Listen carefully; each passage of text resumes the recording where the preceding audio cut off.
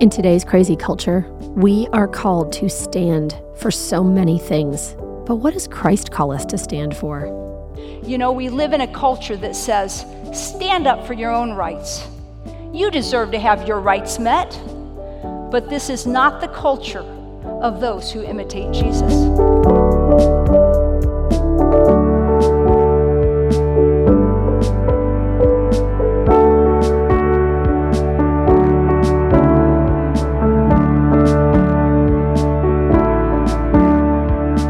Well, hi there, and welcome to Unshaken. I'm your host, Julie Van Warmer, and I'm so excited that you are joining us today.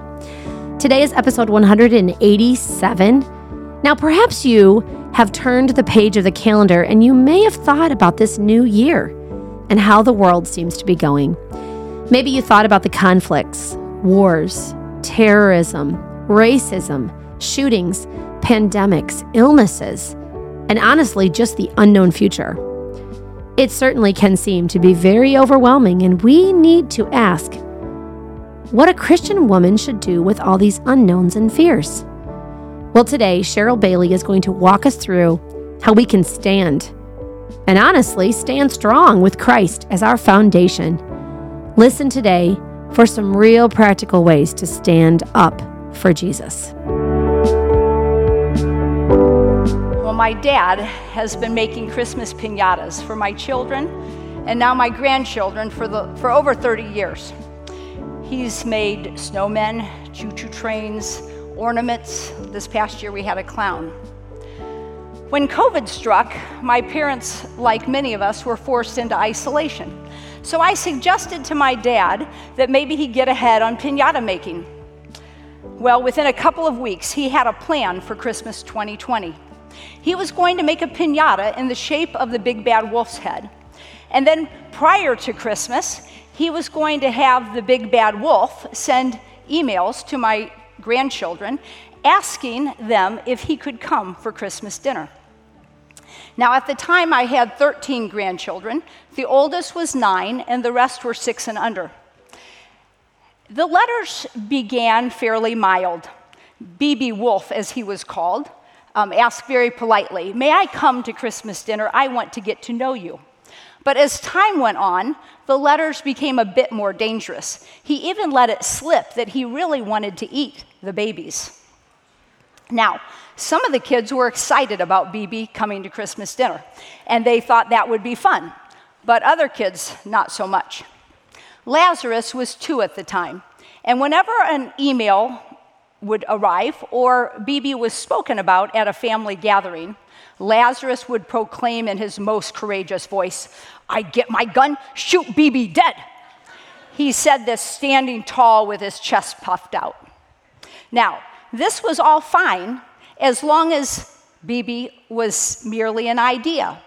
But then one day, my dad showed me a package that had arrived in the mail. It was a wolf mask. He had decided to get my youngest son, who didn't have any children and really didn't understand the foolishness of this idea, to dress up like a wolf and arrive at each child's house at lunchtime, peeking in the windows, and you can imagine the stir that he made. So, a couple hours later, my daughter was still trying to get those kids to take naps, and they were clinging to her in just terror. Lazarus was very courageous when BB Wolf was simply an idea. But when reality came, he lost power and lost all courage. Now, BB Wolf is still, a year and 3/4 later, a regular topic of conversation at our house. And he still has kids having nightmares.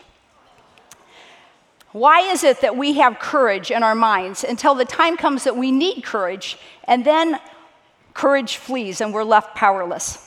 This very thing happened to a great man of faith in scriptures, and today I hope that we will learn how God defines courage as we look at the example of this man. Let's pray. Father, I thank you for your word that you give us and how you have called us to have courage as we trust in you. May you be glorified this morning and throughout all this day. Give me your word, Father, for these ladies. In Jesus' name I pray, amen. Have you ever stopped to think about the varied men that Jesus chose to be his disciples? There was a couple sets of brothers, a number of men who were fishermen from the Sea of Galilee, a despised tax collector, and even a man that Jesus knew would betray him. One of these men is particularly interesting to me. Maybe it's because I put my foot in my mouth often.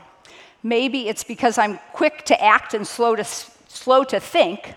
But Peter, in the midst of casting a net into the sea, is called by Jesus to follow him. And I can just picture Peter dropping the net and chasing after Jesus. Later, we see Peter crossing the same body of water during the storm, and he watches Jesus have command of the elements, calming the wind and the waves. And then Peter jumps out of the boat and attempts to walk to Jesus. When Jesus asked his disciples, "Who do you say that I am?"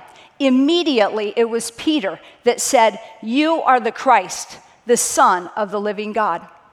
It was Peter who offered to build booths for Elijah, Moses, and Jesus at the Transfiguration. It was Peter who drew his sword and cut off the ear of the high priest's slave. Peter was ready for action. He had courage to be a fisherman, courage to jump into a deep lake, courage to fight.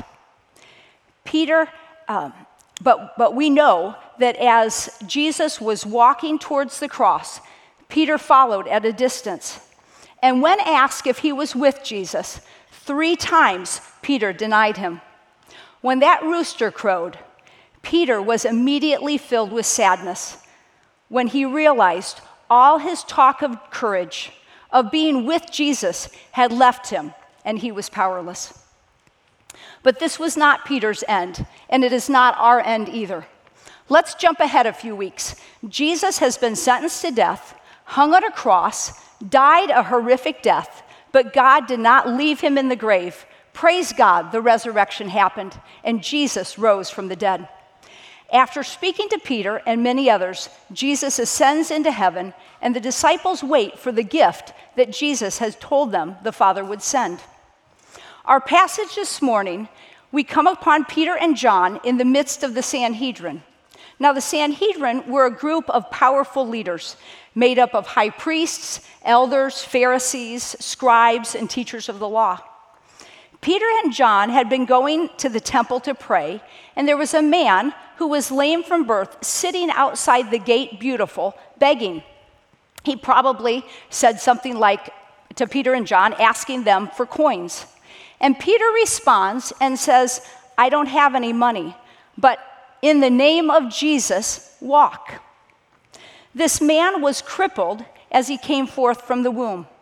I'm sure everybody knew him. He was the guy they passed by, not really wanting to part with the few coins in their pockets, so they kind of looked the other way and walked on. And now this man is walking, he's running, he's giving praise to God. And this brings us to our passage this morning. Join me as I read Acts chapter 4, verses 7 to 22. When they, the Sanhedrin, had placed them in the center, they began to inquire, "By what power or in what name have you done this?" Then Peter, filled with the Holy Spirit, said to them, "Rulers and elders of the people, if we are on trial today for a benefit done to a sick man, as to how this man has been made well, let it be known to all of you and to all the people of Israel that by the name of Jesus Christ, the Nazarene, whom you crucified, whom God raised from the dead, by this name, this man stands here before you in good health. He is the stone which was rejected by you, the builders, but which became the chief cornerstone. And there is salvation in no one else. For there is no other name under heaven that has been given among mankind by which we must be saved." Now, as they observed the confidence of Peter and John and understood that they were uneducated and untrained men, they were amazed and began to recognize them as having been with Jesus. And seeing the man who had been healed standing with them, they had nothing to say in reply. But when they had ordered them to leave the council, they began to confer with one another, saying, "What are we to do with these men? for the fact that a noteworthy miracle has taken place through them is apparent to all who live in Jerusalem, and we cannot deny it. But so that they will not spread any further among the people, let's warn them not to speak any longer to any person in this name." And when they had summoned them, they commanded them not to speak or teach at all in the name of Jesus. But Peter and John answered and said to them, "Whether it is right in the sight of God to listen to you rather than to God, make your own judgment, for we cannot stop speaking about what we have seen and heard." When they had threatened them further, they let them go, finding no basis on which to punish them on account of the people, because they were all glorifying God for what had happened. For the man on whom this miracle of healing had been performed was more than 40 years old. Peter's act of kindness has drawn the attention of these elite, very powerful men. And they ask, "By what power or in what name have you done this?" What made Peter preach boldly before these men that could put him to death when only weeks earlier he had denied Jesus and fled out of fear? The disciples had lived with Jesus for 3 years. They had given up all to follow him. They were ready for an earthly battle, for a fight against the Romans to reclaim what God had given the Jewish nation. But then Jesus began talking about his need to die, his leaving and returning to the Father. And the disciples didn't understand this. Jesus had said to them, "When I go, I will ask the Father, and he will give you another helper, the Spirit of truth. He abides with you and will be in you." I'm sure the disciples thought, "A helper? We don't want a helper. We want you, Jesus." They couldn't understand what would be better than having Jesus with them. But Jesus knew that when the Holy Spirit came, he would abide in them. Ailey, will you put up that slide I gave you? Now, we all know what this slide is, right? What's it mean? Somebody tell me what it means. What? A dead end. You can't get through. The road doesn't go on. Well, my friend Wendy, who is women's ministry director here, believed well into her adulthood that this sign meant all those houses down there had no outlets. They had no electricity. I know, it's really hard to believe, but it's true. Aren't you glad you don't live in one of those houses?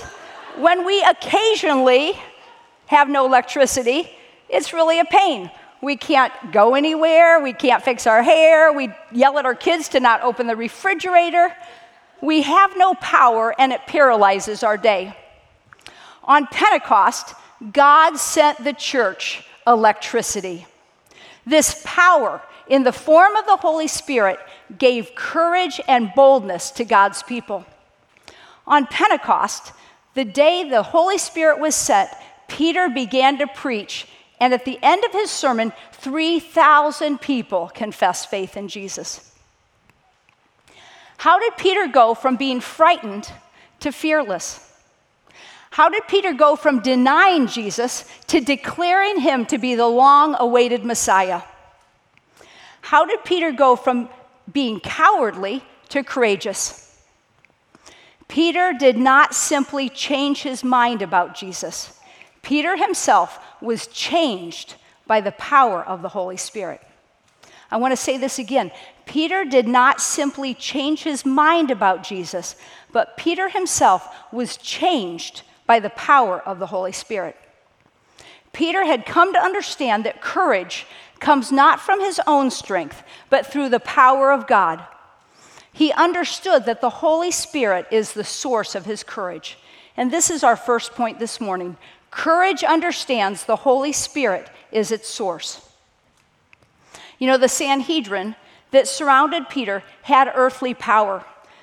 They were the wealthy, privileged, great authority of the day. And yet Peter answers them with boldness and courage. He says, "By the name of Jesus Christ, the Nazarene, whom you crucified, who God raised from the dead. By this name, this man stands here before you in good health."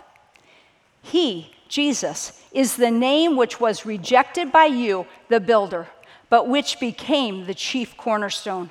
And there is salvation in no one else, for there is no other name under heaven that has been given among men by which we must be saved. You know, these men didn't care about the health of the beggar.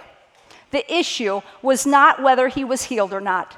They feared losing their power and authority, and they wanted to silence everyone who followed Jesus. Peter, filled with the Holy Spirit, courageously gives a clear testimony about Jesus and about sin. He boldly spoke to these men of their sinful actions and of their need for a Savior. You know, if you're a student here today and your professor says, we know God's merely a crutch for the weak, raise your hand if you believe God's real. Do you ask the Holy Spirit to give you courage and then raise your hand and say, I know God's real because he's changed my life? When your homosexual nephew sends you an invitation to his wedding, do you ask the Holy Spirit to give you courage to speak with him about how God defines marriage? When your boss expects you to fudge the numbers so that your department has a bigger profit, do you ask the Holy Spirit to give you courage to speak and act with integrity? God has given us a helper. He has filled us with the electricity of the Holy Spirit, giving us the power to act in courage and to stand in the midst of our culture today.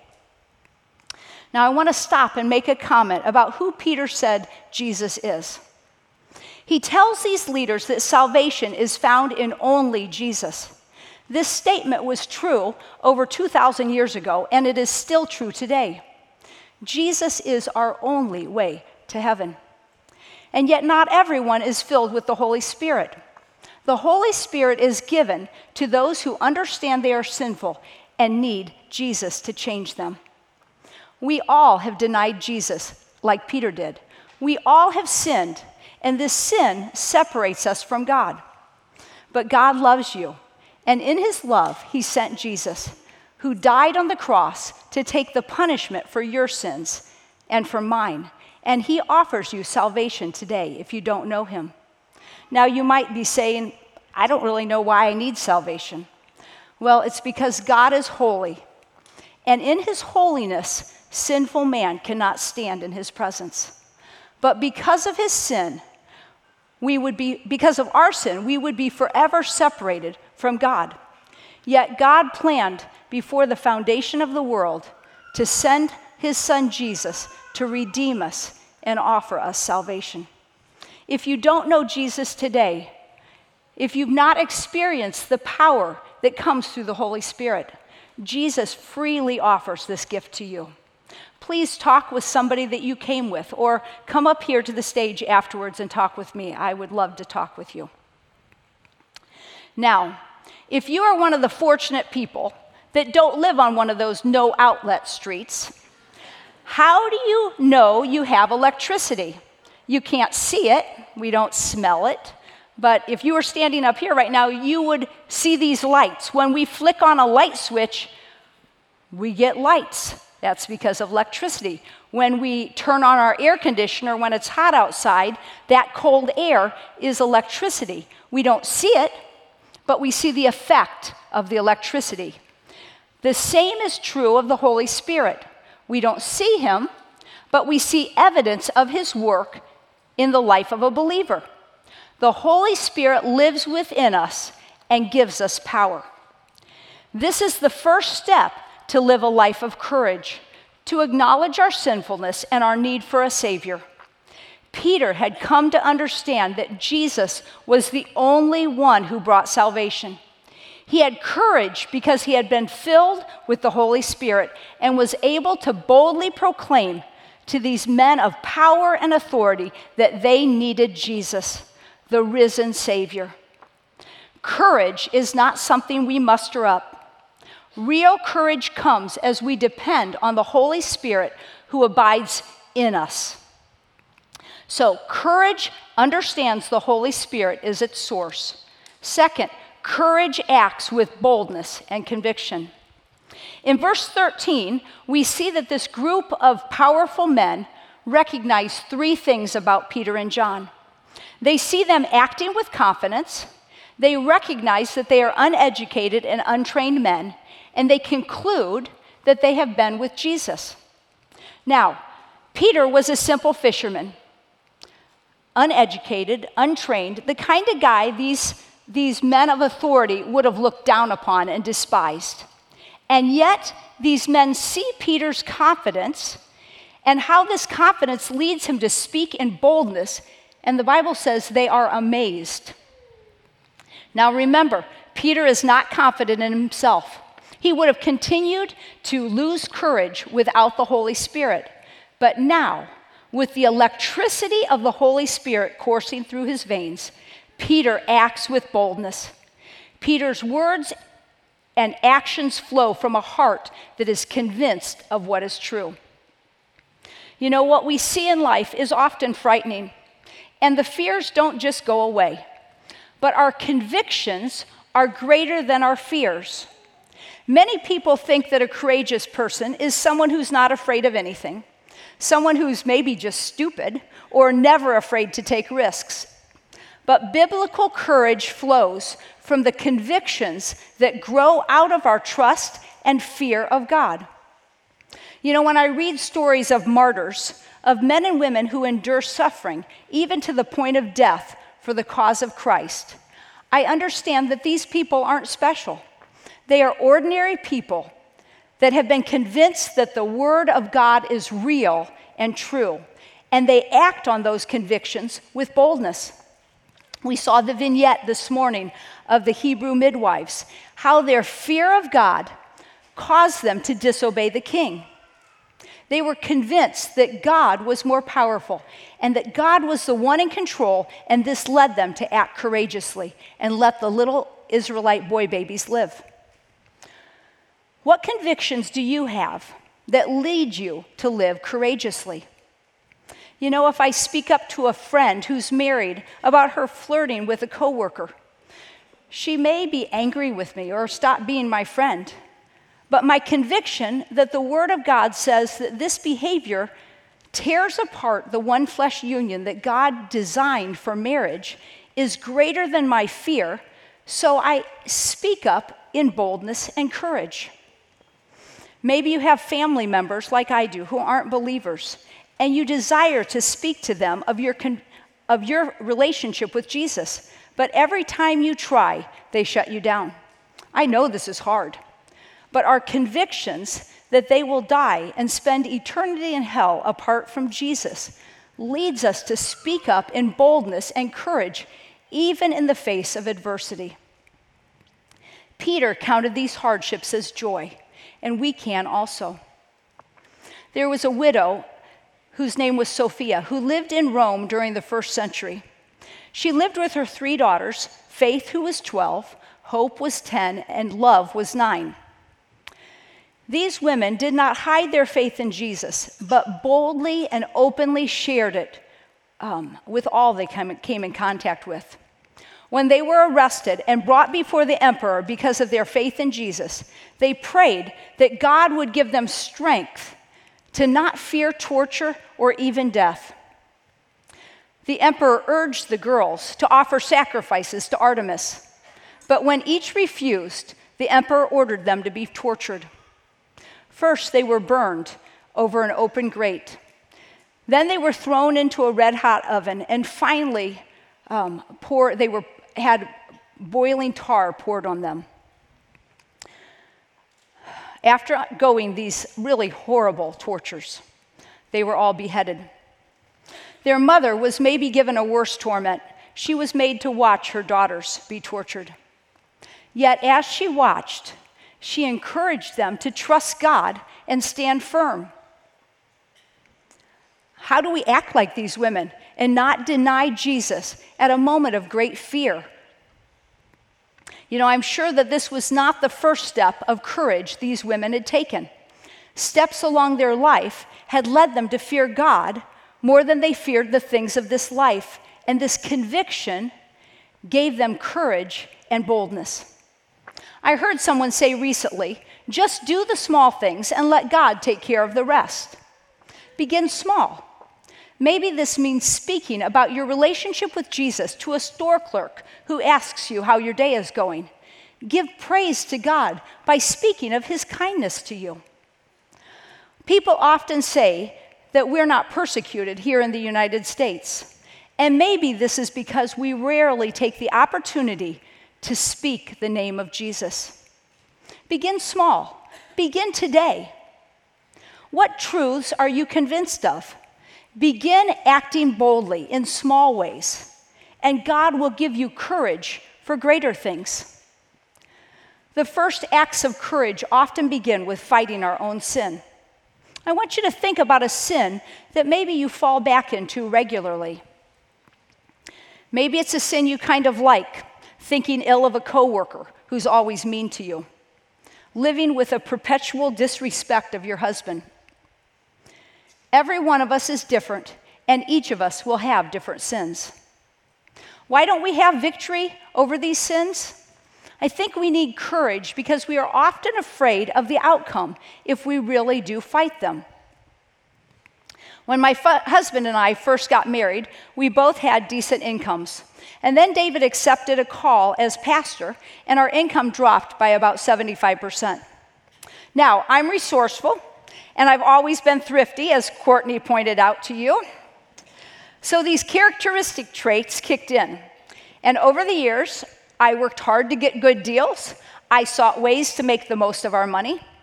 And you may say, well, those are good things. And yes, they are. They can be. But through the years, God provided over and over and over. Yet in my head, it was easy to say, yeah, God provides with my help. My security in having saved money was real, and I was not dependent on God and his care for me. God has provided in abundance for my family, so much more than I could ever have imagined. Yet I still struggle with the sins that accompany money. Really, I don't care a whole lot about things or what I have, but I do love the security that money brings. And this is sin. I think if I don't make sure and keep us saving, will God really take care of us? It takes courage to trust God and to trust my husband when he says, we're not keeping the stimulus checks, or let's give $2,000 to this person. My heart's first reaction is usually sinful. It takes courage for me to say, I know you, God, are the giver of all my good gifts, and I trust you as my security. Has God been pointing out a sin in your life? Are you convinced that God's word is true in some area, yet have resisted change? It doesn't take courage for me to sin. That's easy. It's what my heart desires. It takes courage to obey. Courage to fight the sin and kill it. Maybe you've been convinced that the way you use your tongue is sinful, but you enjoy the camaraderie you have with your work ladies and as you talk about other people. You know, if you don't join in, maybe they'll talk about you. Maybe you've been convinced that working on Sundays is wrong, but you're afraid of being fired if you stand up for your convictions. Trust God. He will care for you. And then boldly act in faith. Maybe you've been convinced that dating a non-believer is not something that God approves of, but you're scared you may never get married. Maybe you've been convinced that your unwillingness to forgive someone is wrong, but you keep dwelling on how badly that person has treated you. You just don't know how you can forgive. Remember, it is not in your power that you have courage to forgive. Trust the work of the Holy Spirit in your life and then act in forgiveness by showing love. One of my closest friends quit speaking to me a number of years ago, and I sought to bring about reconciliation. I prayed and asked God to show me where my sin was. I went to her house to confess sin, but she didn't really talk to me. Occasionally, I'm at a function that she's at as well. And when I see her come in, the easy thing to do would just be sit on the other side, walk away, ignore. And yet I know, I feel, I hear God's voice in my head saying, go and talk to her. Tell her you love her. Give her a hug. My insides say, no, I don't want to do that. But I know that Jesus says, if I do not forgive others, then the Father will not forgive me. So I'm convinced that being a child of God involves forgiving others. So I go up to her, I hug her, I tell her I love her, even though there's almost no response. Courage doesn't flow from greatness. It flows from our dependence on God and believing what He says. As I was reading in Deuteronomy recently, I was struck by God telling the Israelites to assemble all the people, the men, women, children, even strangers that were with them, every 7 years and read through the entire book of Deuteronomy. Why did He tell them to do that? Well, Moses says, so that we may hear and learn and fear the Lord your God and be careful to observe all the words of this law. So as you read the word, be soft to the Holy Spirit's prompting and ask God to give you courage to act in boldness out of a fear of God. We see this courage over and over again in the life of Peter. If we look down at verses 18 and 19, when the Sanhedrin had commanded Peter and John not to speak or teach or talk in the name of Jesus, Peter answers, whether it is right in the sight of God to listen to you rather than to God, make your own judgments. For we cannot stop speaking about what we have seen and heard. We often think the people who have real courage, those who really act in great ways for God, are special, different from you and me. But this isn't true. The Sanhedrin recognized Peter and John were ordinary, uneducated men. God uses the weak, those who just have ordinary ability, but who fear Him and are convinced that His word is true. We saw this picture in the Hebrew midwives. They were ordinary women who feared God. This conviction gave them courage to disobey the king. You and I are ordinary women. If you want to have courage, begin now with doing what is right in all the little things in your life. We live in an age that thinks courage is saying, I'm transgender, or vocalizing my support to do with my body as I please. This isn't courage. This is cowardly living out our sin. Real courage is not acting in rebellion against God by standing for wickedness. Real courage begins with having conviction and then acting on those convictions by fighting sin and standing for truth. Peter knew his sin. He had denied Jesus. He had fled.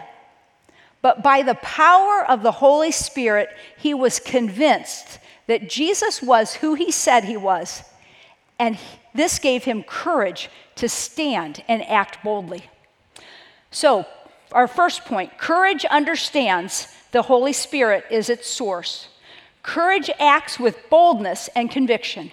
And third, courage imitates Jesus. The Sanhedrin were amazed at the boldness and courage of Peter and John, and they came to the conclusion that it was because these men had been with Jesus. This is convicting to me. Do the people I encounter in my day recognize my relationship with Jesus because of my actions? Well, you might say, well, that's different. Peter actually lived with Jesus. And yes, he says that he saw and heard the things of Jesus. We know for 3 years, Peter was with Jesus. He saw Jesus pronounce the woes on the Pharisees. He watched as Jesus cleansed the temple because Jesus said, my Father's house will not be dishonored. He saw Jesus' compassion on the weak and the poor and the needy. Personally, Peter had seen Jesus forgive him for his denial and then appoint him to do a great work. But what have you seen? What have you heard? We have the Bible, the records of these men's time with Jesus. We see the work that Jesus is doing through the Holy Spirit right now in our own life. We see the ways that God is changing those around us. One of the great joys of being a pastor's wife is getting a front row seat to watch the Holy Spirit work. I had the great privilege of having a front row seat watching the work of the Holy Spirit in Courtney's life, our MC today. And that has been such a tremendous blessing in my life. The Sanhedrin hated Jesus. They were threatened by his power and authority. And yet they saw something in these ordinary men and their courage and boldness that amazed them. And it made them realize that it was because these men had been with Jesus. What example of courage does Jesus give us? Jesus says to his Father as he looks towards the cross, "If you are willing, remove this cup from me, but not my will, but yours be done." Again, in prayer, he says, "I glorified you on earth, having accomplished the work which you have given me to do." Jesus' desire was to do the will of his Father. This led him to lay aside the rights and the privileges that were his as God, and to give up his life for you and for me. You know, we live in a culture that says, stand up for your own rights. You deserve to have your rights met. But this is not the culture of those who imitate Jesus. Paul tells us in Philippians 2 to have the same attitude as Jesus, who, although he existed in the form of God, did not regard equality with God a thing to be grasped, but emptied himself, taking the form of a bondservant, and being made in the likeness of men, being found in appearance as a man, he humbled himself by becoming obedient to the point of death, even death on a cross. Are all your acts of courage about yourself? Courage to make your voice heard. Courage to get what you deserve. Courage to be known. This is not the courage of Jesus. He said, "Not my will be done, but yours." This is not the courage of Peter. He said, "I cannot stop speaking about what I have heard and seen."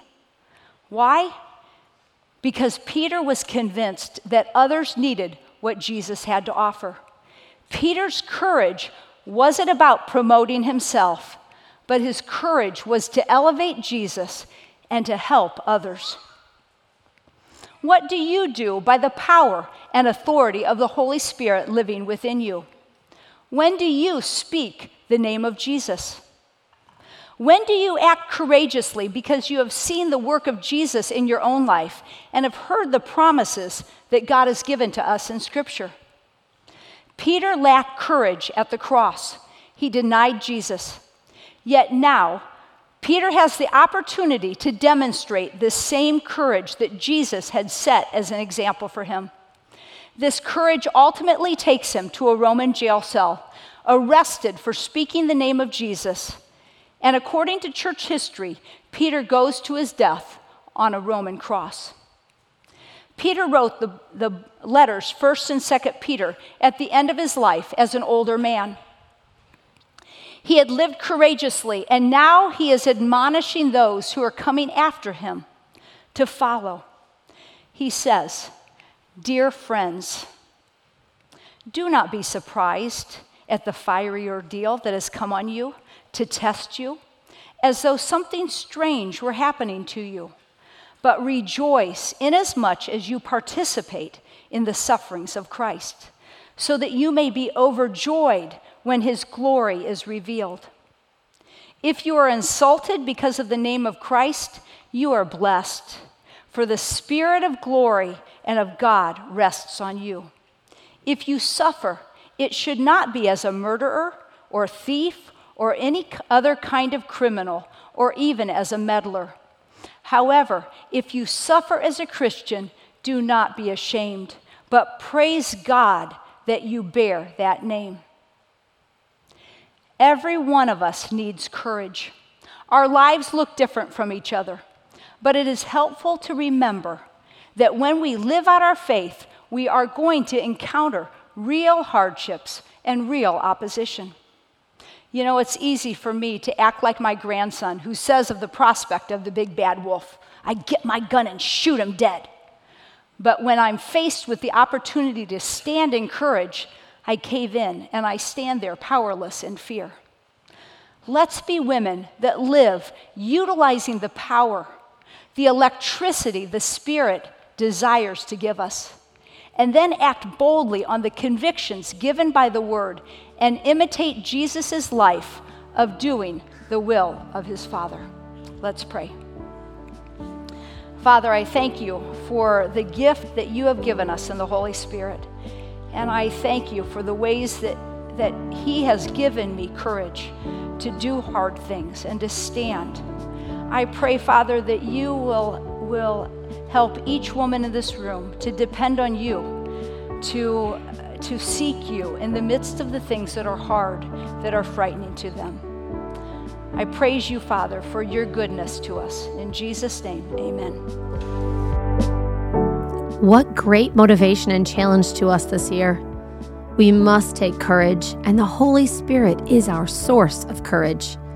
I am really thankful for Cheryl's call to us to start acting in small, courageous ways. Perhaps that's speaking up at work when everyone else is gossiping, or speaking up with a neighbor and just inviting them to church. There are so many ways to be courageous and bold for Christ, and I think the first thing we should do is pray and ask God to give us the courage to act. And then actually act, do it. Act on the courage and do the things God calls us to do. I am grateful for Cheryl's words of wisdom on this. Let's pray. Dear Heavenly Father, I am grateful to you, first, that you have given us direction to be bold and speak truth, to stand up in situations that most people wouldn't stand up for. And I'm thankful that we don't have to do this alone, that your Holy Spirit is with us, that he guides us and gives us the strength to stand.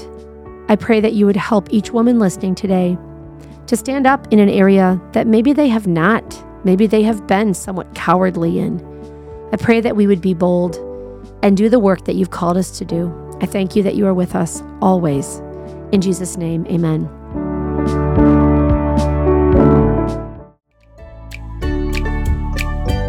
And it's time for this episode's Tiny Tidbit. A tiny tidbit is a small piece of information that can help you in a really big way. Today's Tiny Tidbit is brought to you from Joan Sedley. Joan, hi, what do you got for us today? Well, this is something that helps me with prayer time. Okay. In 1 Thessalonians 5, we are exhorted to pray without ceasing, and told in Revelation 5 that the golden bowls of incense are the prayers of the saints. For years now, whenever I hear a siren or see an ambulance or other first responder vehicle, I pray. I pray for the first responders, the victims of tragedy, the other drivers, and that the Lord would draw them all to himself. Pretty soon I started adding police officers I knew, family, and others that had asked for prayer. Now I live near a fire station and hear many sirens in the course of a day. I consider them my alert from the Lord that it's time to pray and feel privileged to do so.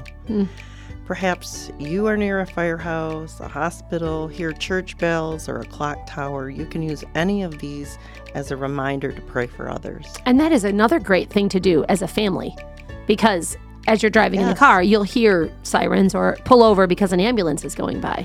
Yeah, once my granddaughter, she said to me, "Grammy, I know you were trying to drive around the accident," but she said, "I saw those police cars in that ambulance and I knew what I had to do." Awesome. So what an impact you're making on your grandkids. That's awesome. Hopefully. Praise God. That's Thank awesome. you. Thank you for coming on for our Tiny Tidbit. Thanks. Good to be here. That's awesome. Hey, thanks for listening. Join us next week for our second part in this series, continuing to focus on standing for Christ in our challenges, trials, and the unknown. Don't forget to follow or like us on Instagram or Facebook. You can find us at Women of the Word CTW. Great content there. Also, you can find us on any of your favorite podcast directories or platforms, so go and subscribe. You can find us on Apple Podcast, Google Podcast, Podbean, anywhere you listen, even Spotify. We are there. We drop a new episode each and every Thursday. And remember, when everything around you is shaken, you can stand unshaken because of our rock and our fortress, because of God. Until next time.